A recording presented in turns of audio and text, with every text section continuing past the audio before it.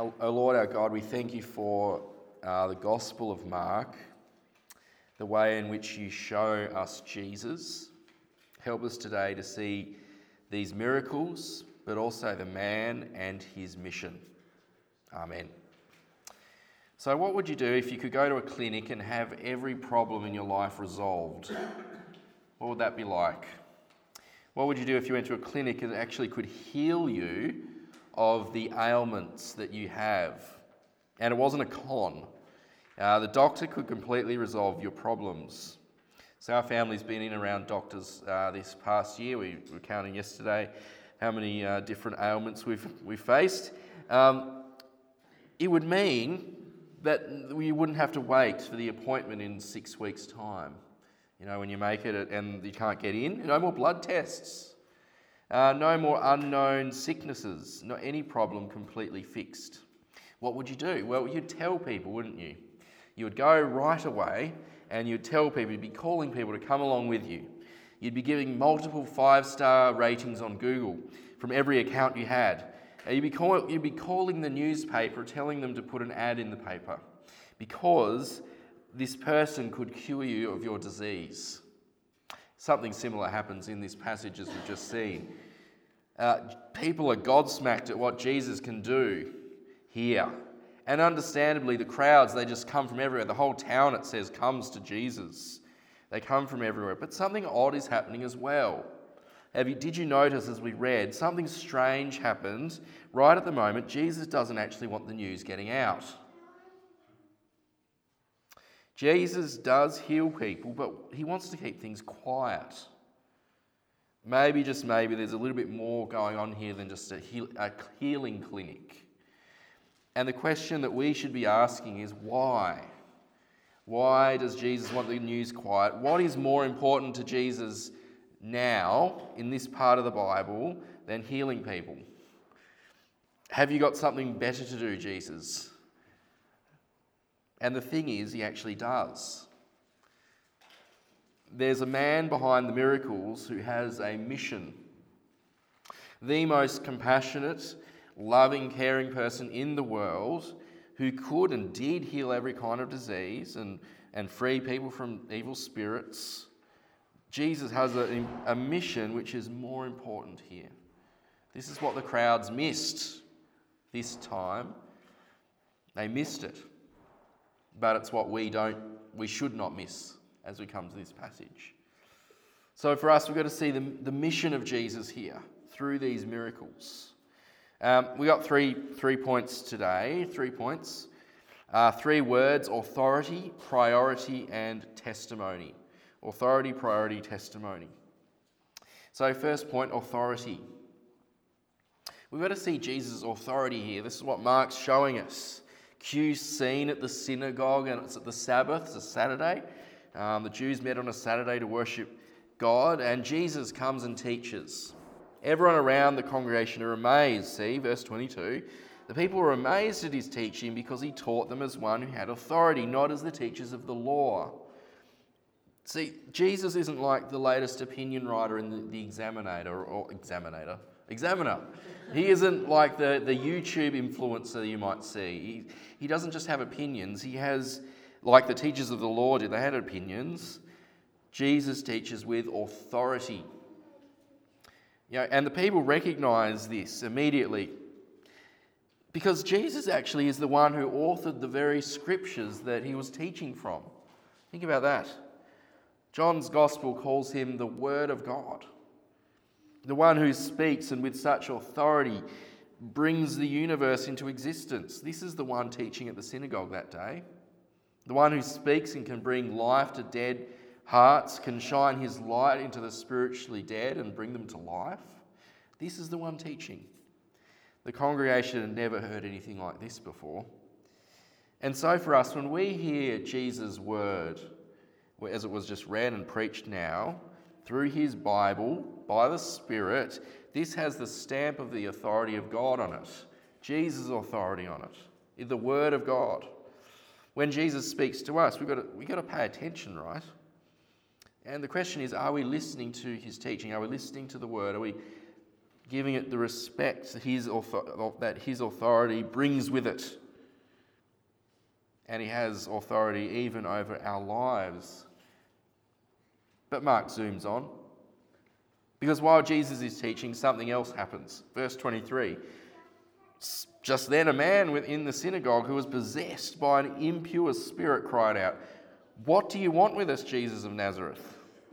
Have you come to destroy us? I know who you are, the Holy One of God." You see, that the demon, the unclean spirit here, recognises Jesus. The forces of evil, they know who Jesus is, the Holy One of God. They know, but everyone else doesn't know. That's what Mark is showing us here. We can't escape the unseen reality of the spiritual realm.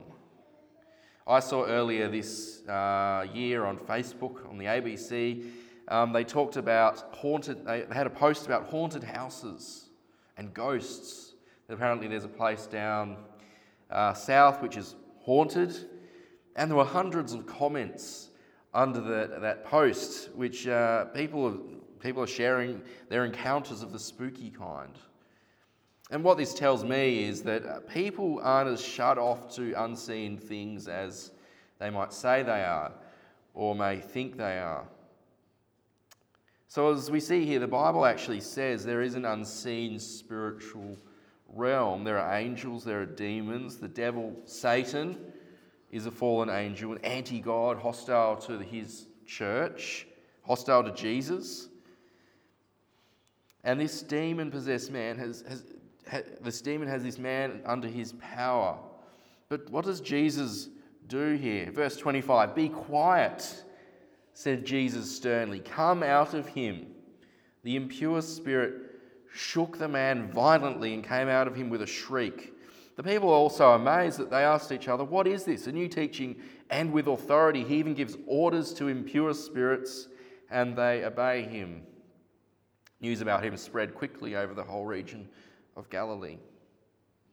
You see what Jesus does? He frees this man by speaking. See his authority? He says, "Come out," and what happens? The impure spirit comes out. His authority is over the evil spiritual forces. So, brothers and sisters, what this means for us is we don't have to be afraid of evil powers.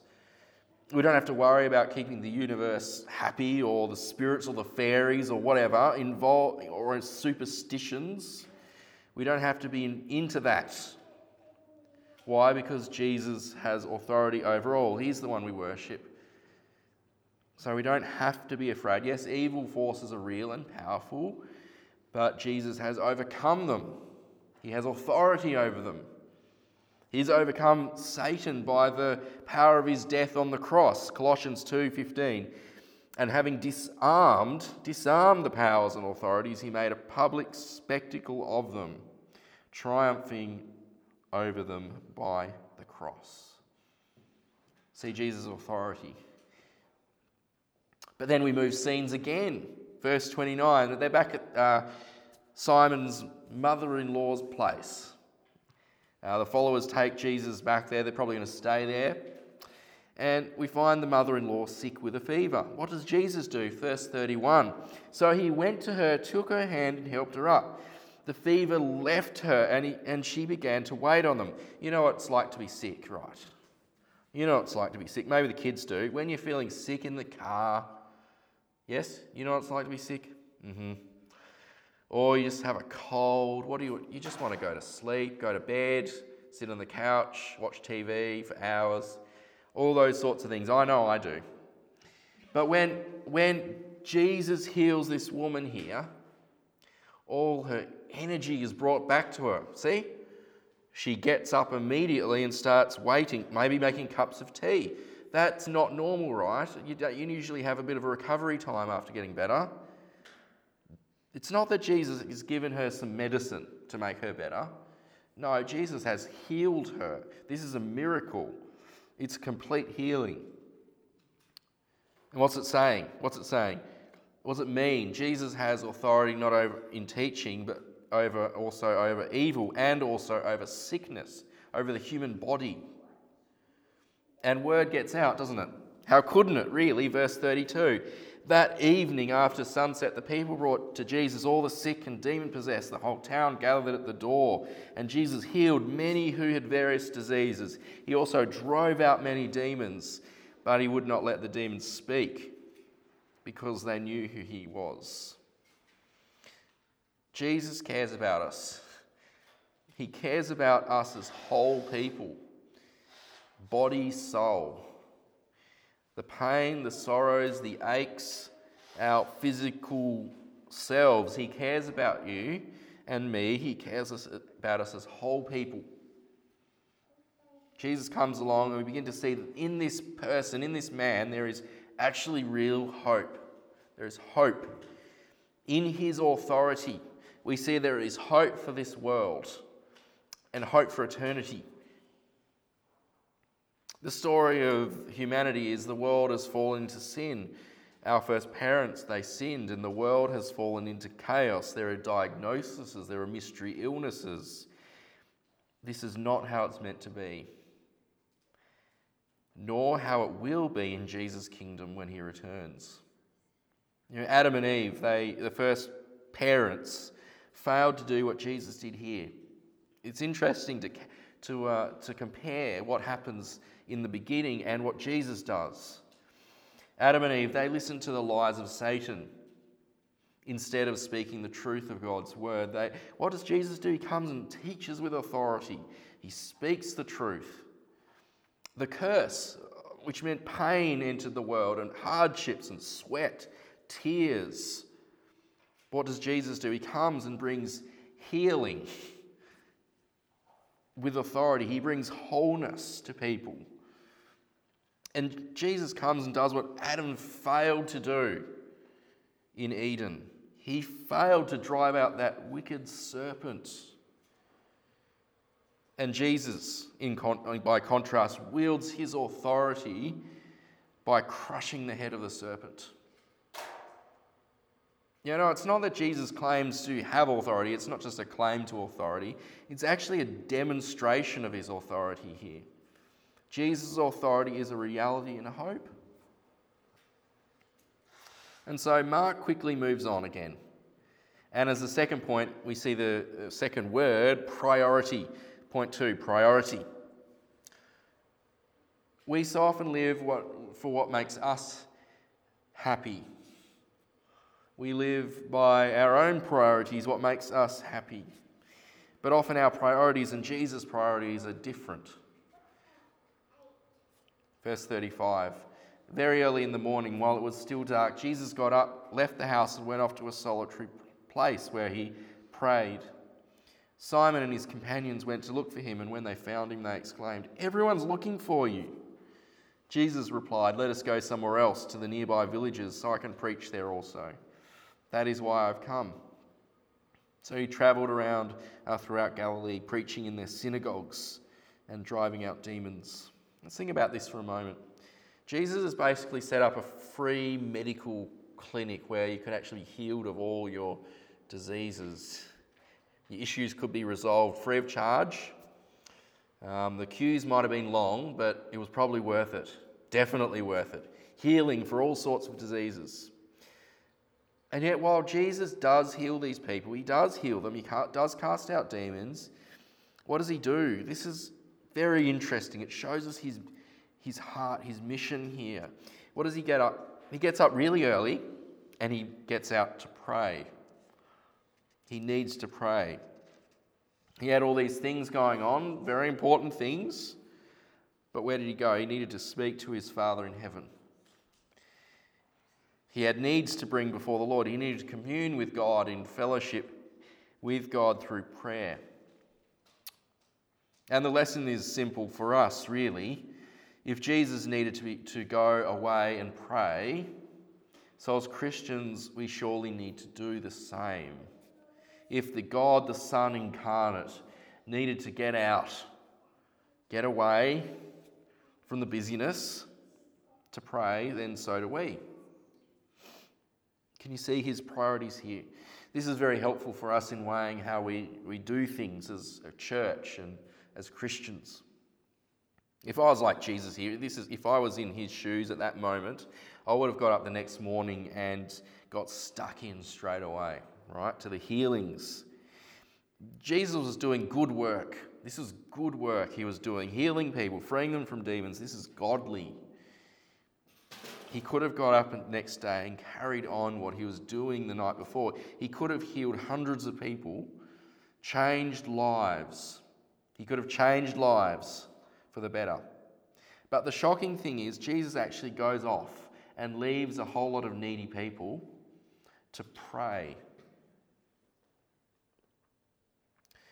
These people needed Jesus to go in the end.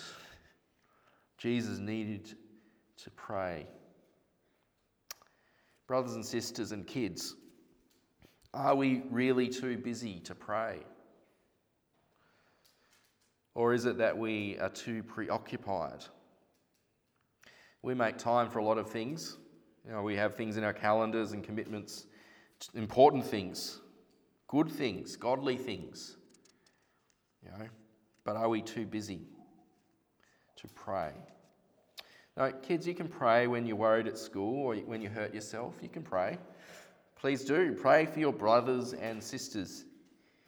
God loves to hear our prayers. So learn from Jesus here. It's not like you have to get up super early, but make the time. It's good to call on our infinitely loving and good and powerful Heavenly Father. Jesus shows us his priority for prayer. And now secondly, there's another aspect here that really should shock us. Verse 38, Jesus actually leaves. He packs the bag and heads out. Can you imagine the look on Simon's and the other guys' faces? For sure, Jesus would heal people along the way. He does a lot of that. But see what drives Jesus here. What's his priority? What's important for him? Verse 38, Jesus replied, "Let us go somewhere else, to the nearby villages, so that I can preach there also. That is why I've come." So he travelled through Galilee, preaching in their synagogues and driving out demons. Jesus, the most compassionate person, loving person ever, that's ever lived. And this compassion means he leaves. He leaves the healing clinic and goes to tell people the gospel. So, illustration. Imagine you're living on a remote farm. Imagine that. You're out in the bush and it's really, really dry. It's a drought. And your water tank has holes in it, you've discovered. Your tank's broken and it can't fill up and you've run out of water. Imagine that. Out in the middle of nowhere, in the bush, you've got nothing to drink. But in the distance, you see this truck driving along the gravel road. You know how it does, the dust goes everywhere, and this truck's driving up to your place. And the bloke comes out and says g'day, and they give you a bottle of Mount Franklin. And that's a nice thing to do, right? You get the bottle of water, you're thirsty, you don't have any water. You need the drink. Fantastic. You've got a drink. But then you discover that this man in this truck is actually a water tank repairman. You discover that this man is actually able to fix your tank. But more than that, in their truck, they've got new pipes, pumps, troughs. They can actually fix the whole irrigation system on your farm. And he has a free couple of days. He's happy to camp out, and he's going to donate them to you free of charge on the house. Now, let me ask you, what's better, the bottle of water or the new water system, new tanks irrigation system? No-brainer, right? Bottle of water's nice, but the new tank, it means you'll be never thirsty again. You'll never run out of water. You see, Jesus didn't come only to offer you a bottle of water to thirsty people. He didn't come simply with a cup of water for thirsty people. He came to heal people. He didn't just come to simply heal people for a short time, only for them to miss out on who he is. No, Jesus came to offer the abundance of water that would never run out. Not just healing now, but healing that will last Not just wholeness now, but wholeness forever. Jesus' healings here point us to a far deeper and more wonderful thing that God is doing. That's why Jesus leaves. For the danger was, if he stayed, he'd only be known as the miracle worker. So verse 34, notice there, verse 34, the demons recognize Jesus. They see Jesus, they know who he is, but the crowds don't. They don't know who he is. Broken bones, bodies, minds would be healed, but the good news wouldn't be believed. And so Jesus' priority here is for the gospel to be proclaimed, preached, because these people just didn't need physical healings. They needed to see Christ and be healed for eternity, to be saved. And so if this is Jesus' priority, it should shape our church's priority as well. Please don't think that just because Jesus leaves here, we can ignore people with physical needs, right? It's not what Jesus says. People who are in physical, relational, social need around you, please be kind to them. So this week, Sarah was chatting with someone who has injured herself and she's not been able to work for months because of this injury. There's a lot of uncertainty that comes about if you lose your job all of a sudden and your income dries up. Please don't ignore the needs of people you meet. These are your neighbours who you're called to love. But note, Jesus heals a lot of people. He heals a lot of people, so we should care for them. But it's not a zero-sum game, either this or this, is it? It's not either preaching or healing. It's both, with the priority thrown in as well. As Christians, we're called to love our neighbours practically. But we can also see that the priority of preaching the gospel and the communicating the message of Jesus, so that the hurting, the broken, the people who think they've got it together, the people who know they haven't got it together, so that everyone can hear about the life that Jesus brings. We need to be on about that message. So this is why as a church we do what we do on Sunday, right? We come here and we study the Bible, we read the Bible. It's why we have the priority of a sermon. We have this here every week. We want to be learning from Jesus, hearing his word. And as a new church, we've got to serve people where they're at and not expect them to come into the sermon and hear the sermon, right? Although that would be wonderful. Please bring your friends.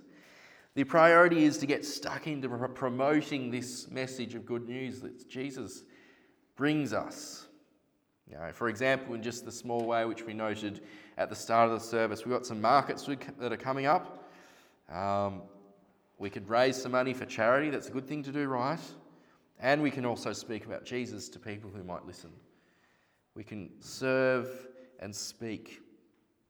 It's only a small way, but this is what our priority is as a church together. We don't just come here to sit, we come here to serve. And so we move on into the final point of the sermon today, from verses 41 to 45. To the end of the chapter there. We've seen authority, priority, and now testimony. For the miracle that takes place here in these verses testifies, it points to it, testifies. It shows us the man who does these miracles and his mission. So verse 40, a man with leprosy came to him and begged him on his knees, "If you are willing, you can make me clean." Imagine the desperation here. This man with leprosy, this skin disease, was in self-isolation, in quarantine. They were cut off. They didn't have the hotels back then, but they were cut off from loved ones, society, because of the risk of transmitting the disease. But these people who had these skin conditions, as we read before in Leviticus, they were cut off from religious society as well. This skin disease made them ritually, ceremonially unclean. And this uncleanness meant in the synagogue, for example, and this is quite topical, for example, there had to be a screen that was put up to separate one half of the congregation from them. The sick person couldn't go to Jerusalem. They couldn't enter the town to sacrifice at the temple. They couldn't join in the worship of God. And so meeting this man begging Jesus here, this man with leprosy, he begs Jesus for cleansing. What does Jesus say? See his heart, verse 41. Jesus was indignant. He reached out his hand and touched the man. I am willing, he said, be clean. Immediately the leprosy left him and he was cleansed. Jesus is angry because of what this disease has done for this man. But notice, please don't miss it. He reaches out his hand and touches him. Jesus touches the man with leprosy. He touches the man with leprosy. Think of that. This man who was isolated, cut off, Jesus reaches and touches him and makes him clean. Now, some friends of ours had a grandchild this week. Their first grandchild was born this week, but they can't meet her because of the travel restrictions. Think of that. They can't actually meet their grandchild. Other friends of ours in Germany, the father couldn't meet his baby daughter for how long? 3 days. Born separately. Yep. Isolation is difficult. I read this week another family who's this 7-month-old child was away from their mum and dad for 2 years, stuck in India. They couldn't meet. They couldn't be together. This family in Hobart. Jesus touches the man with this infectious disease. He crosses over the ceremonial uncleanness and says, I am willing, be clean. Verse 44. See that you don't tell this to anyone, but go, show yourself to the priest and offer the sacrifices that Moses commanded you for cleansing as a testimony to them. Go to the priest, comply with the laws of Moses. Get yourself back on the inside. Show yourself to be clean ceremonially. But the guy doesn't listen, right? He doesn't listen to Jesus. Instead, he tells everyone. But why does Jesus say this? Why go to do all these rituals? And here's the key, verse 44, as a testimony. As a testimony to them. It's only a short phrase there, but it's really important. You see, the healing here is a miracle. Healing of leprosy didn't happen every day. This is not normal. This man was a living testimony to Jesus' power, his authority. Here was living proof that the priests had to believe.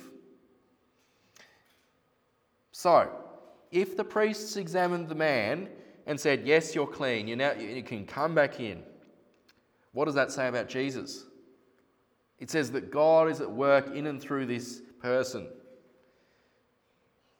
And if the priests say that this healing was a miracle, but Jesus isn't from God, then this stands as a testimony against them on the day of judgment.